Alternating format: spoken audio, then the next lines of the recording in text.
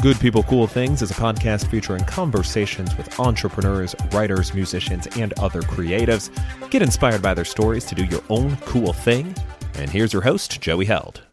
Hello, and welcome to Good People, Cool Things. Today's guest is June Kim, an award-winning classical pianist who has played piano. She's 41. She's played piano since she was 4. And you don't need to be a math whiz. Or, I mean, maybe you do, to know that that's 37 years of playing piano, almost her entire life.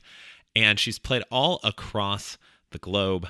So we're talking all about her mindset when she is performing, whether it's solo, getting her daily practicing in, or on a stage in front of hundreds of thousands of people. However large these venues are, a lot of people watching, all eyes on her. And how she kind of fights off those internal monsters that we all have and puts on a great show. June also is a recent artist with her book, Whenever You're Ready, How to Compose the Life of Your Dreams, having come out just in August. It's a fantastic read, structured like one of her performances. So if you've never even seen her in concert, you can pick up a copy of the book and it's like you're experiencing it there, while also giving you a nice kick in the pants to get going on whatever your next creative endeavor is. Of course, because she's a musician, we're talking about her worst gig, because we always like hearing that. Lots of good stuff in this episode. So keep on listening. I mean, you already pushed play. You might as well keep on listening. If you'd like to get in touch with Good People, Cool Things, you can reach out via Facebook, Twitter, or Instagram at GPCT Podcast. You can also send an email, joey@goodpeoplecoolthings.com. Let's kick it into the show. And now let's hop into the conversation with June. For people who don't know who you are, can you give us your elevator pitch and tell us the type of elevator that we're riding on? Hi, I'm concert pianist June Kim. People refer me as a gateway drug to classical music. And I accomplished that, that saying by creating engaging concert experience, being a podcast host.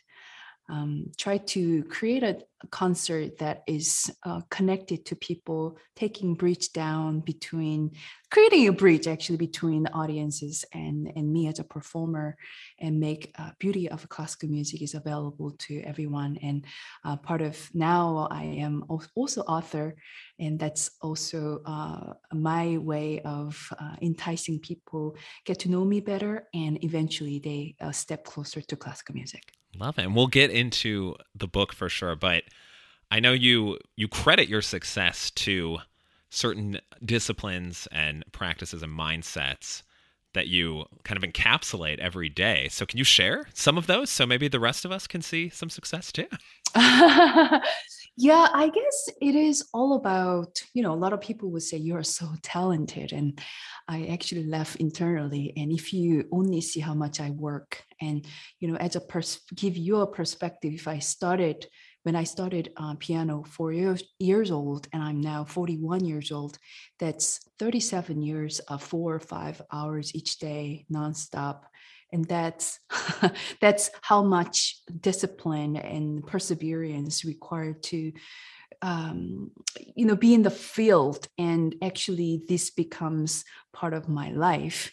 And it's not that I have so much more perseverance and motivation power, but I think for me, it is more about creating a habit and build a system to where I want to go, and forget the goal and actually focusing on the system. For example, if I know I need to practice in order to maintain as a concert pianist, and I actually, in the fact that I love playing piano, so the practicing piano every day, it's really important to me, then I actually have to create it.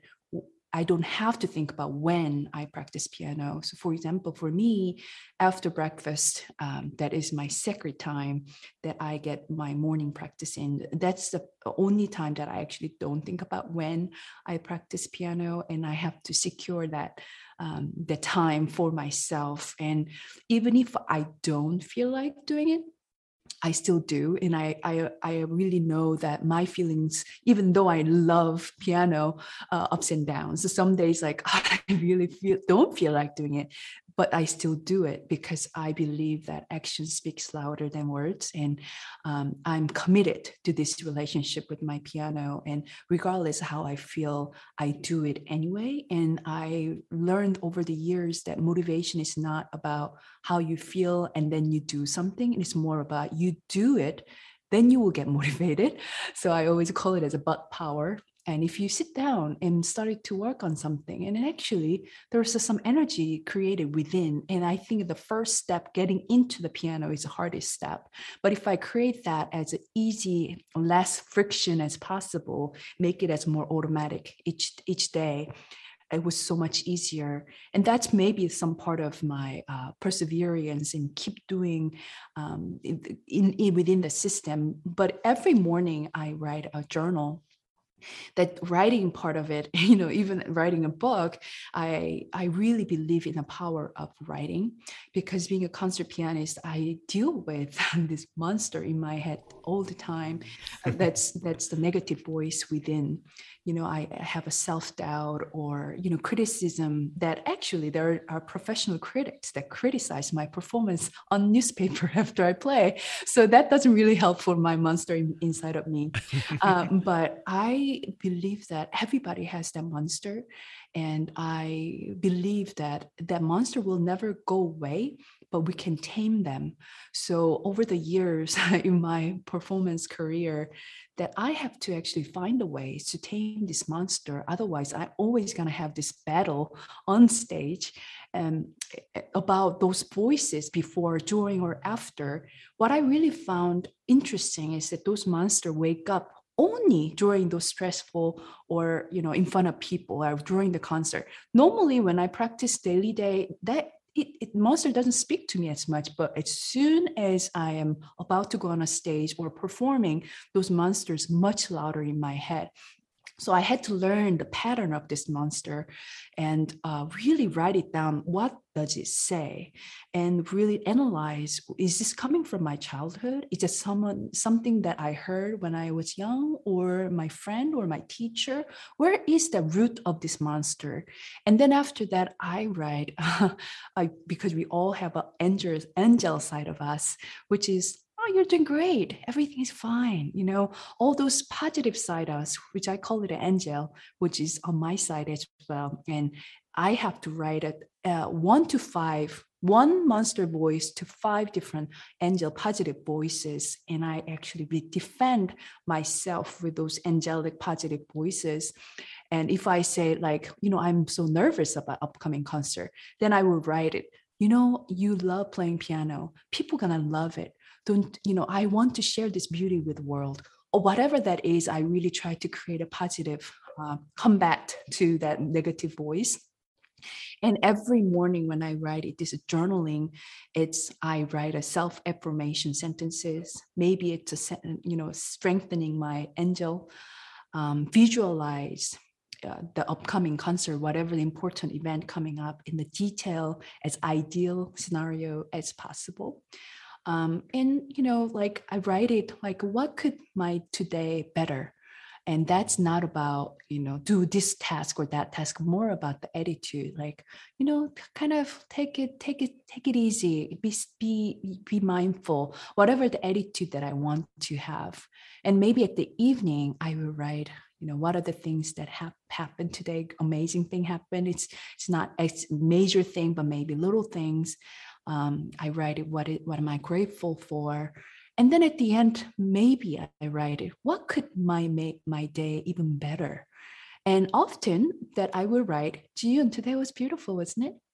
Other times I would write, you could exercise more today, or whatever. So for me, I have to create a self coach who is a compassionate, gentle, warm, yet a very positive, giving a positive feedback for me to move forward in my life. And this writing routine that I have a daily basis is me creating another self.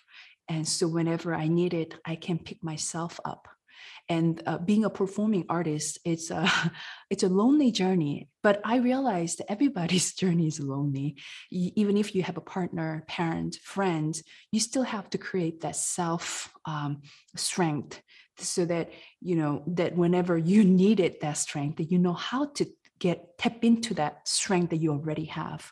So my daily routine, you ask about the tools, that those journaling and visualization to discipline my mind to be positive direction, so as creating a system daily that so I can maintain the process, not the goal or destination. I like that. I was trying to do the math in my head of, if you're practicing 5 hours a day for 37 years, how many total hours? I think it's around 70,000, but I'll check. I'll check afterwards and see how close that is. But very, very impressive consistency. And I like having the kind of, competing voices and telling that monster voice, like, hey, you might pop up sometimes, but you're not going to overtake me. I like that. Yeah. I think interestingly, those voice about monster has a pattern, and when the pattern changes, then I also have to where are you coming from? And I kind of question, I kind of smile, like, okay, let's talk about you now. Where is that coming from, huh? And then I tap into it, and that I think the self-awareness is a lot to do with that. So that voice comes along, that it's not surprising. It's actually kind of expected to have those negative voice, and to find the ways to tame them, and realizing that I will always have that voice, but that's a part of the life. I always like asking musicians this, because if you play enough shows, you'll eventually have a very bad one. And I think they're great to look back on. They're always horrible in the moment, of course, but I think they make for great stories afterwards. So I'd love to hear, what's your worst gig? Oh, interesting. One time in my master's, that was actually an important concert. In my master's degree, there was a degree recital. I was very ambitious about my repertoire, which was very technical. And I was actually going to audition for a doctorate program, rigorous program, so that I have to show off what I could be capable of. And that's why the repertoire was very hard.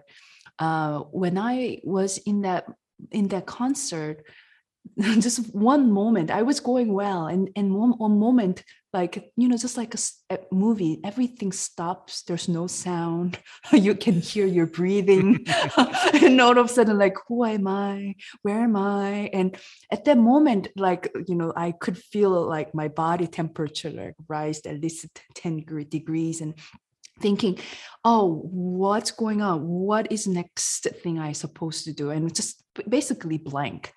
And in that moment, I was feeling like, oh wow, how could I go? And it felt like forever, but at the end, it wasn't forever. And I somehow finished that concert. But that concert was so much war going on in my head that the monster was definitely winning over Angel at that concert. And all I wanted to do is somehow wrap up that concert and cry, going home and cry, And so after that, I realized I needed to do something about this. I can't have this World War III, whatever the world war in my head, and keep performing, because this is too stressful. And that's where. But then, what was interesting was that when I watched that video after maybe 6 months and later, mostly closing my eyes and watched that video that recorded that particular concert. And that mishap, or whatever the mistake that I thought it was going to be disaster, was not that bad as much as I thought it was. And in fact, there were a lot of people came up to me that like how beautiful that concert was, or gave them something to connect to, and they enjoyed it. They get some strength, and they connected to the music, and they really shared with me many beautiful things. Then I realized that it is not about perfection of the notes. My perception of success of concert completely changed from since then. That it's not about how perfect or what kind of mistakes or disaster is. Actually, as long as I'm core to the message that I'm trying to give and connect to the music, that perfection is the fantasy, and I can never aim for that perfection, not perfect, but I have to put my mind into the right place. So now, ever since that concert, working on this, again, the monster and all those mind battles that going on, that if there is a disaster of concert, is then where I have so much mental battle within me, but actual people's perspective, that probably is a beautiful concert as well. So it is, I can always pinpoint my goal of each concert is that I walk out and as if this is the last concert. If this is the last concert, what to worry? I will never really worry about this note and that note, but I really want to express what I can give and connect with people and share this joy and beauty. Again, being a concert pianist, it's beautiful and wonderful because even if I make a mistake, nobody dies. I'm not a doctor, maybe I fix a soul, but it's nothing like disastrous. So it really gives me a comfort. I'm just a messenger of beauty. And I have to just come from the right place of a mind. And then there's no failure. That's a good mindset for a lot of careers. I doctor, surgeon, yeah, probably. Maybe like a bungee jump instructor making a mistake. Other people might notice it. But I think in most cases, we're our own worst critic. So if we, right, in a song, if we think like, oh man, I really messed that up, people on the outside probably aren't going to notice. Like maybe they, for a second, they're like, oh, that note sounded maybe a little off, but like, oh, I'm already back into this sounding good again. And likewise, even just if you're walking somewhere and you think like, oh, I just like tripped and everyone saw it. It's like, no, chances are no one did. Like people aren't paying that close attention to other people, I would say. So yeah, I think it is also that mindset of, I'm just sharing my love with this piano and music, and that love is overflowing from me, and the arrow is pointing to the out, not arrows from outside to me. So I shouldn't care how actually people are going to think about my performance. That's actually relevant. I just have to focusing on my relationship and then just me expressing, not how people gonna like me or how they're gonna judge me, how they're gonna actually react of how I do it. I hope they like it, but if they don't, it doesn't really affect who I am as a pianist. So that really helps that stronger relationship I have with this particular music. It's matters the most, and people get the gift of music as a byproduct. And I know, so that's why I'm focusing on my stronger relationship with the music. And then, there's no failure.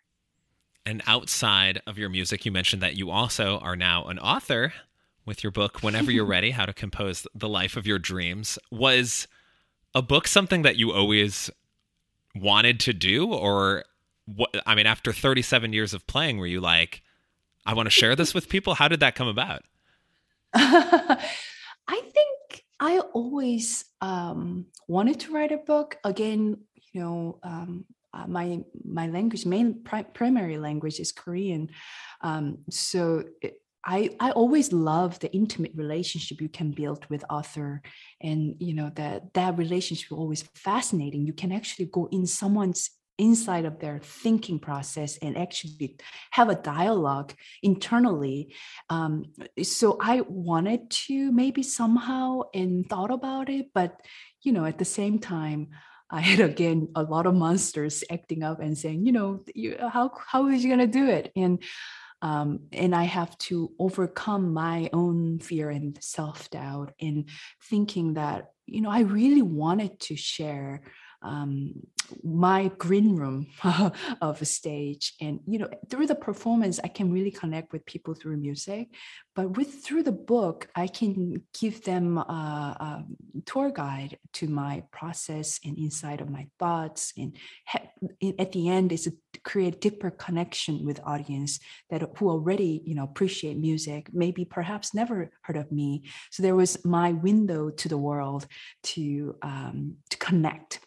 And I think also I realized what I prepare in behind the scene in my green room, which is awful a lot of this mindset and how to awaken the creativity, how to cultivate connection, how to take care of my body, how to prepare physically, emotionally, mentally.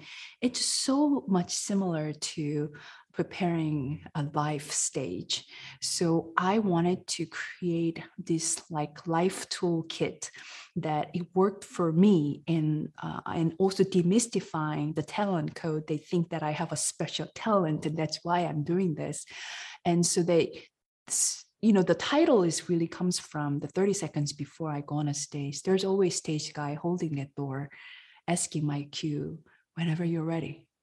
At that very moment, again, I have to create so much courage and strength within and make a decision to walk. And I think a lot of people who has, starting a new hobby or new career or speaking engagement or writing a book or whatever hobby that you're picking up, that first step, making that decision to go for it is the hardest step. And at that very moment, we need to create a lot of strength. And I wanted to create those tools like a friend, just like we are having a coffee and talking about life. No judgmental voice attached. And so when I talk about, I had a struggle with similar things, but for me, that worked, this tool worked so that people look at these tools that I use as something accessible and tangible. And so they can be motivated and inspired, so that this book is between their stage and the stage door. So whenever they're ready, they can pick up maybe one or two tools and maybe apply to their life.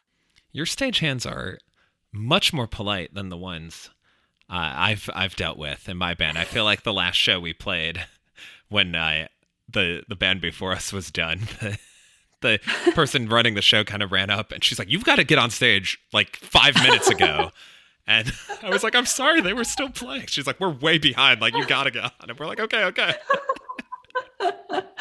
Yeah, I guess because I am doing mostly solo, there's a lot of people behind the stage, and still there have to wait for me to like, "Are you ready?" Whenever you're ready, that kind of thing. It's not like a group of people. So I always have that moment that I nod to that person and smile and yes. Are you ever in such a playful mood that you'll do like a fake out, like you'll start going, then you're like, "Actually, hold on, let me wait a minute," and then I'll go? No, I'm sure people will be very pleased with that. Yeah, I never really done it. I think that moment is a kind of sacred moment for me to, so that I go into that zen or zone that I need to be optimal performance, and and I always come out to the stage smiling and being happy to see everybody. And one other thing I always like talking about with books are the covers, because especially, I mean, it doesn't matter if you're physically in a bookstore or looking online. Despite the saying, don't judge a book by its cover, a lot of people were judging books by covers. And that's often the first introduction to the book that we're seeing. And I think yours very nicely reflects the feel of the book. It's very colorful. Oh, yeah. You've got piano keys at the bottom of it. Mm-hmm. I assume incorporating piano in some way was always part of the process, but was this kind of the cover you initially envisioned, or how did you reach this point of what you ended up with? I guess, as a musician, as an artist, this visual element is so important. And in fact, before I even write the first word of this book, I already concerned about how this cover is going to be. And I'm thinking like, oh, Ji-yoon, you got to write a book before thinking about the cover. But I really wanted this book to be contemporary and beautiful, light, inviting, and, all of those elements, artsy, somehow. And, but at the same time, I'm not a visual artist, so I have no idea. I have all the visions for the image of the feeling, but I could not create it. So when I work with the visual artist, with this graphic designer to creating a cover, I actually chose every time the past 2 years, whenever I go to a bookstore, I take a picture, like I really like the cover, something about the color, but then my taste of the cover is all over the place, because every cover has its own reasoning why it works for them, but maybe it's not for me. So, but at the same time, I noticed some patterns that, I like that, because it was a strong connection to the title. Or so then, the graphic designer had a little bit more solid idea of what I would like. And from there, he created 5 different drafts, completely different direction. And this particular color was one of those 5. And for me, it was pretty clear, but it was still, there wasn't the piano keys, anything like that, but it was a similar direction for the cover right now. And from there, we're talking about, I think, would that be really like a tacky to have a piano keys? We didn't want it to be too obvious, like piano, black and white keys and everything. So somehow maybe keys is somewhere in the bottom, but then it's not black and white, maybe colorful, and also that color mixture of almost like mosaic kind of like ready. It also has like a little twirly kind of thing. It's almost look like a treble clef. And I really like that too. And at the end of the final product is a hardcover. So then, we did make a decision. When you open the book, there's a yellow inside. And I also incorporate those live drawings of the artist whose name is Moon Sub-shin, when he draw me performing at the live performance. And that was kind of like make a divider of each movements that I have 5 movements. So each movement, there is a live drawing. And I wanted to put the QR code for the intermission part of the, in the inside, which can direct people to come to my podcast and actually listen to my own performance of it. So every little element of the cover, I thought about it a million times. And at the end, when I look at this cover, I was like, I don't know how it got to this point, but I'm completely more happy beyond happy.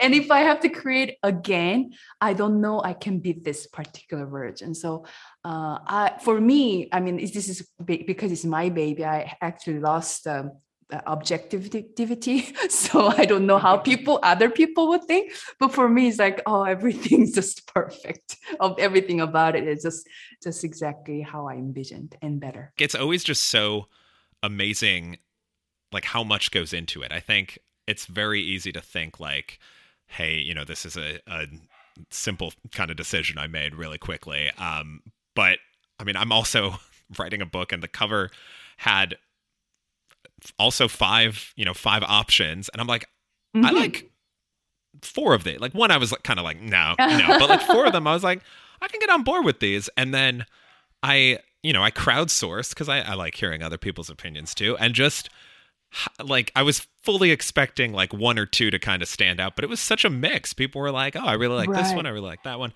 and it was just so fascinating to see. And then I started being like, okay, I know this person a little bit, like I think they'll probably pick this one. And then they'd pick another one and throw a curveball at me. And I said, it's wild.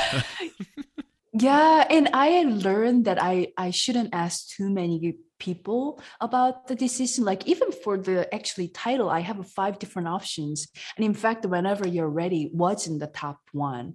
And I think the cover as well, there's 5 options, and that the one I'm having now, it wasn't the top one. The people voted the most. And then I was like, I can see why they like it, but then at the end, I went for what I felt like, but it was interesting to ask. And I didn't want to like, I don't know, offend anyone either, like, because everybody I feel like they have ownership of what they choose. So which was interesting, like, oh, you got to choose this because this is like, look at this, all of those reasoning.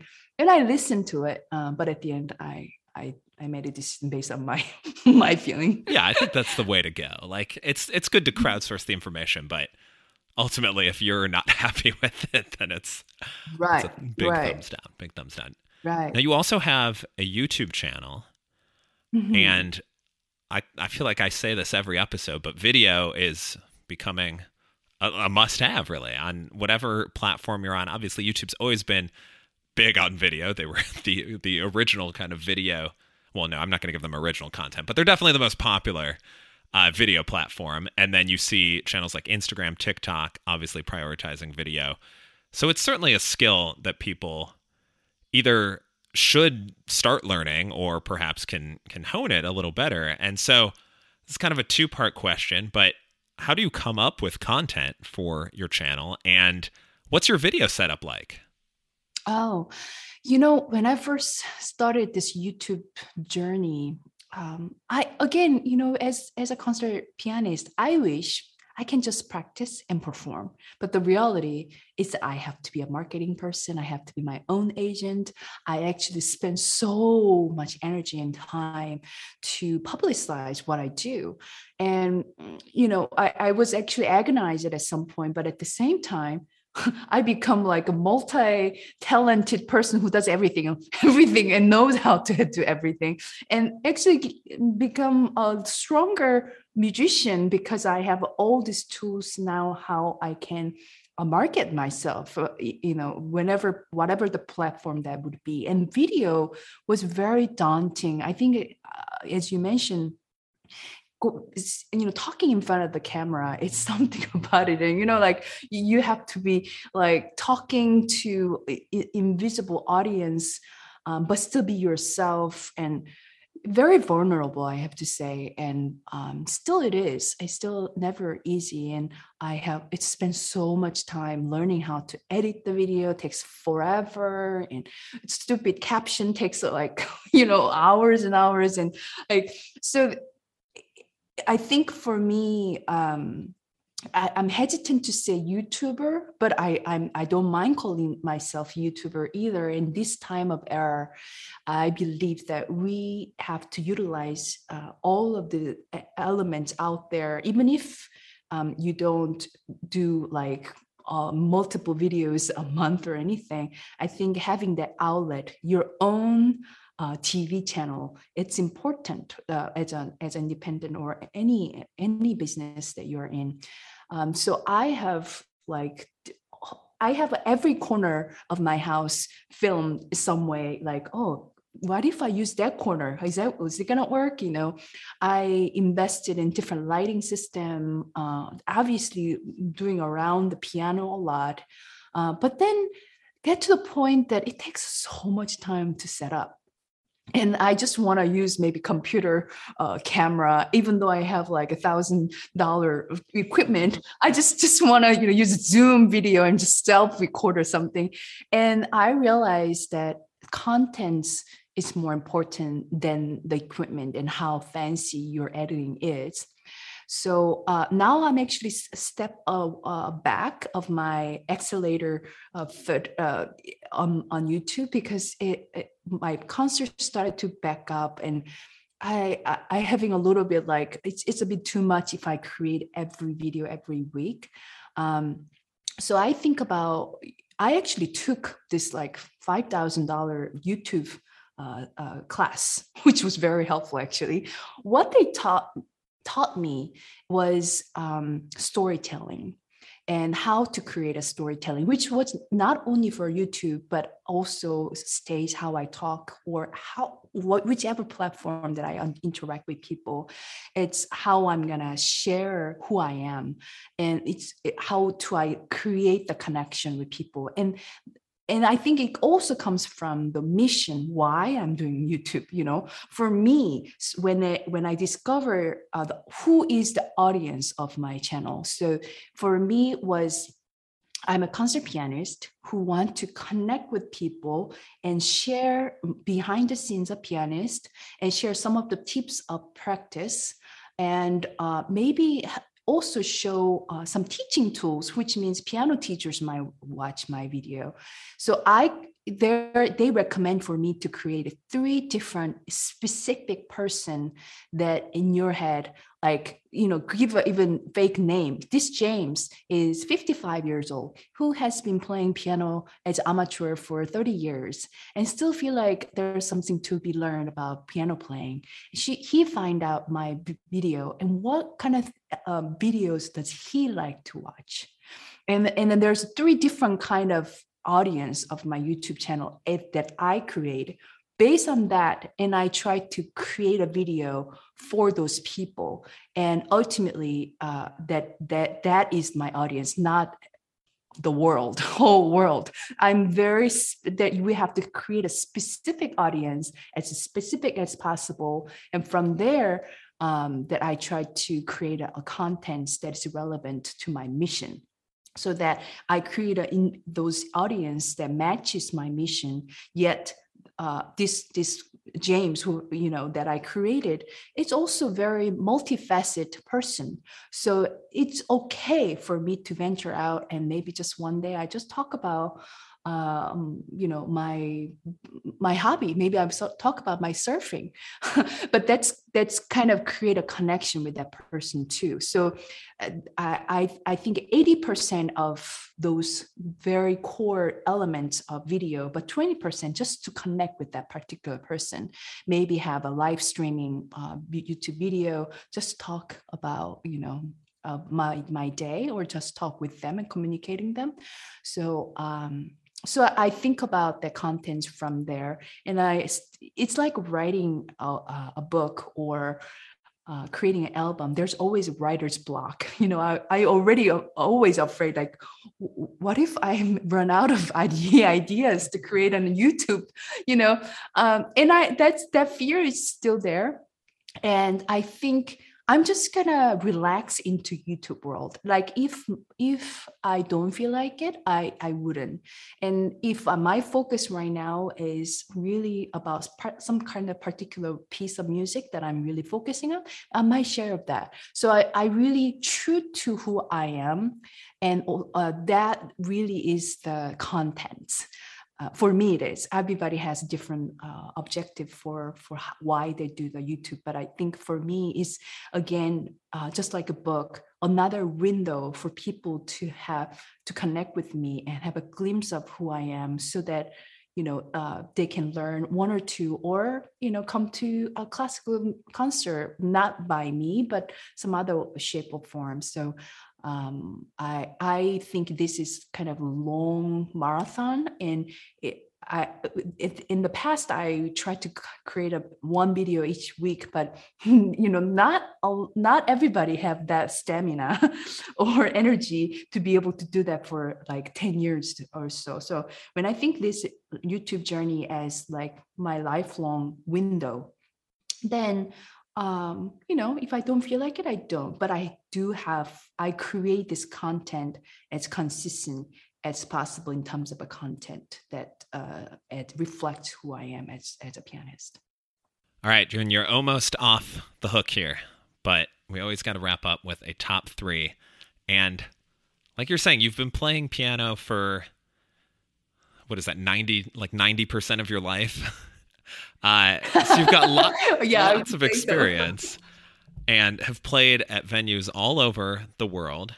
So if you can you narrow it down to your top 3 venues that you've ever played at? Yeah, I think I will start with the smallest, which is in Chicago. There is Monastery. I actually didn't know this venue before. And when I showed up, there was a little monastery, maybe 10 to 20 monks there. There's like little upright piano that I was in my mind, oh my gosh, it's going to be a disaster. Why there's upright piano? And when I started to play, give a concert in that particular space, I was just, it was transport myself into different world, as if I'm in like, I don't know, like it's 18th century or something. And everybody's, it feels like they're coming from Europe in somewhere in castle, although that place was just so humble, nothing really fancy about it. But I love that experience so much, and I cherish that very experience in my heart. And whenever I think about that concert, it gives me a peace, and also gives a reason why I give a concert. That strong connection that I had with that audience, that those months, and their smile, and their peace, and their happiness through that experience of sharing music. So that's one of that three. The second one is, there's a concert hall called Conrad Presby Performing Arts in La Jolla here. They've been building this hall for two years. I think multi-million concert hall, and it's been in construction for a long time. Everybody was like waiting for the moment they opening. Before they opened, they invited me, because I'm local, for this concert hall, if I could test the sound in the hall while still there is something still in the construction stage. So there was acoustician from Japan, whose name is Toyota. The master acoustician came from Japan and testing the sound, how the panel of the wall, how we can adjust it. And then there's a piano on the stage, everybody wearing a construction hat and everything. And not many people, it was like maybe 20 people. And I was honored to be there to play a piece, on that piano for the first time. And before I play, Mr. Toyota came up to me on stage and telling me like, this is the first note it ever played in this hall. And I was like, wow, it feels like big exhale after holding the breath for a long time, 2 years of holding in. And then finally, this hall is going to create a sound on piano by me. And when I first played the first note, it felt like I'm giving a birth or something. It was unreal experience. And that concert hall is amazing. And when I play that, the concert for the construction workers, so as a acoustician, the feeling of music is such a alive organism that it's like a nature. It's a mountain, a water, the music. It's part of the nature, and I really felt that, and I really love it. And then the last one of the venue, and I have to say, is it's Carnegie Hall. When I think about Carnegie Hall as my dream place to perform, I had no idea. I actually did not dream Carnegie Hall as my dream, but one of my friend went to Carnegie Hall, one of the concert, and gave me a postcard of Carnegie Hall. And from that pianist that performed that evening, asked her to write "Why Not" on the top of the postcard. And then she just handed it to me. Just put Carnegie Hall concert postcard and sing "Why Not." And I was gonna receive that postcard and thinking like, what, and then she didn't say anything. And I put that in front of my desk, just, because it's a nice postcard. And I looking at one day and was thinking, actually, why not? Why not play Carnegie Hall? And then I actually decided I want to play in Carnegie Hall. And I called Carnegie Hall next day and say, hey, I'm Ji-Yoon Kim, I'm concert pianist. I was just wondering, how could I play there? And the lady didn't laugh, luckily, and didn't say just practice, but told me, well, you need a right presenter. You need to submit this form, like 1,000 different forms to us, and whatever that was. After I hang up, I felt like, this is not a dream anymore. This is actually steps that I could follow. And I have no connection in New York. And when I created the first album, which was a Kickstarter crowdfunding album, 10 More Minutes is called, I asked everybody to help this project. And when they donate $1 for that project, felt like it's their baby too, and really invested in this project. So that 10 More Minutes, that particular concert was the one that I actually gave in the Carnegie Hall. And a lot of people flew from out of state to be there in Carnegie Hall and made it sold out concert. And when I went out to that stage, to Carnegie Hall, first thing I said to the audience is, "Welcome to my dream." And in that concert, I don't remember how I played. It felt like a dream stage, and it felt like a minute. It was an hour and a half concert, but it really felt literally a minute. And Carnegie Hall doesn't allow anyone to video record. So I have no proof or documentation of that particular concert. But it was pure magic. The piano is the best I ever encountered. The hall of people, the crowd, and every single of them in that space remembers that particular moment and still talks about it. And I still remember that. I could go back to that moment, and I would cherish it. It's like a gift for my life. And whenever I think about that moment, how could that happen? Who are they to come all the way out of state to be there for sharing another piece of music by me playing? So that is a very humbling experience for me, and it gives me a lot of fuel and also reasoning why I should keep going. Oh, that is so cool. So cool. Well, Ji-yoon, thank you so much for taking the time to chat. If people want to learn more about you, maybe hear some of your music, check out a copy of Whenever You're Ready, How to Compose the Life of Your Dreams, where can they go? Yeah, I read my book also. So it is available on Audible. You can buy this book however you purchase books, Amazon, Barnes & Noble. And if you want to get autographed copy, you can come to my website, jiyoonkim.com, and get the order from directly there. I think I am more easily available in public through social media, YouTube, my podcast. But I think the intimate relationship we can continue, just like reading a book, will be sign up for my newsletter that I write every other week, and the reflections that I learned, or sharing my glimpse of my life through writing. And that way you don't miss any of the events, maybe coming to Austin or some other cities that you may not be on social media all the time, but you can directly connect with me through a newsletter. Will be one of the direct connection that you can make. Fantastic. Well, looking forward to you coming to Austin. Hopefully not when it's 100 degrees outside like it is. I know. Today. I would love to go, come to Austin to perform. Well, we look forward to the day that happens. Ji-yoon, thank you so much for taking the time to come on the podcast. This was great. Thank you so much. I had a great time. And of course, we got to end with a corny joke, and I made it even piano themed. This is, I try to pair it with the topic of the episode, and this is, it's not good, but it's corny, and that's all we need here. What do you call a laughing piano? What could that be? What is it? A Yamaha. Get after us today, people.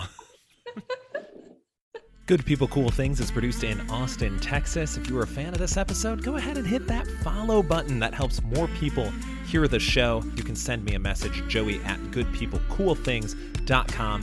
Thank you to all of the guests who have been on Good People, Cool Things. You can check out all the old episodes via goodpeoplecoolthings.com. As always, thank you for listening, and have a wonderful day.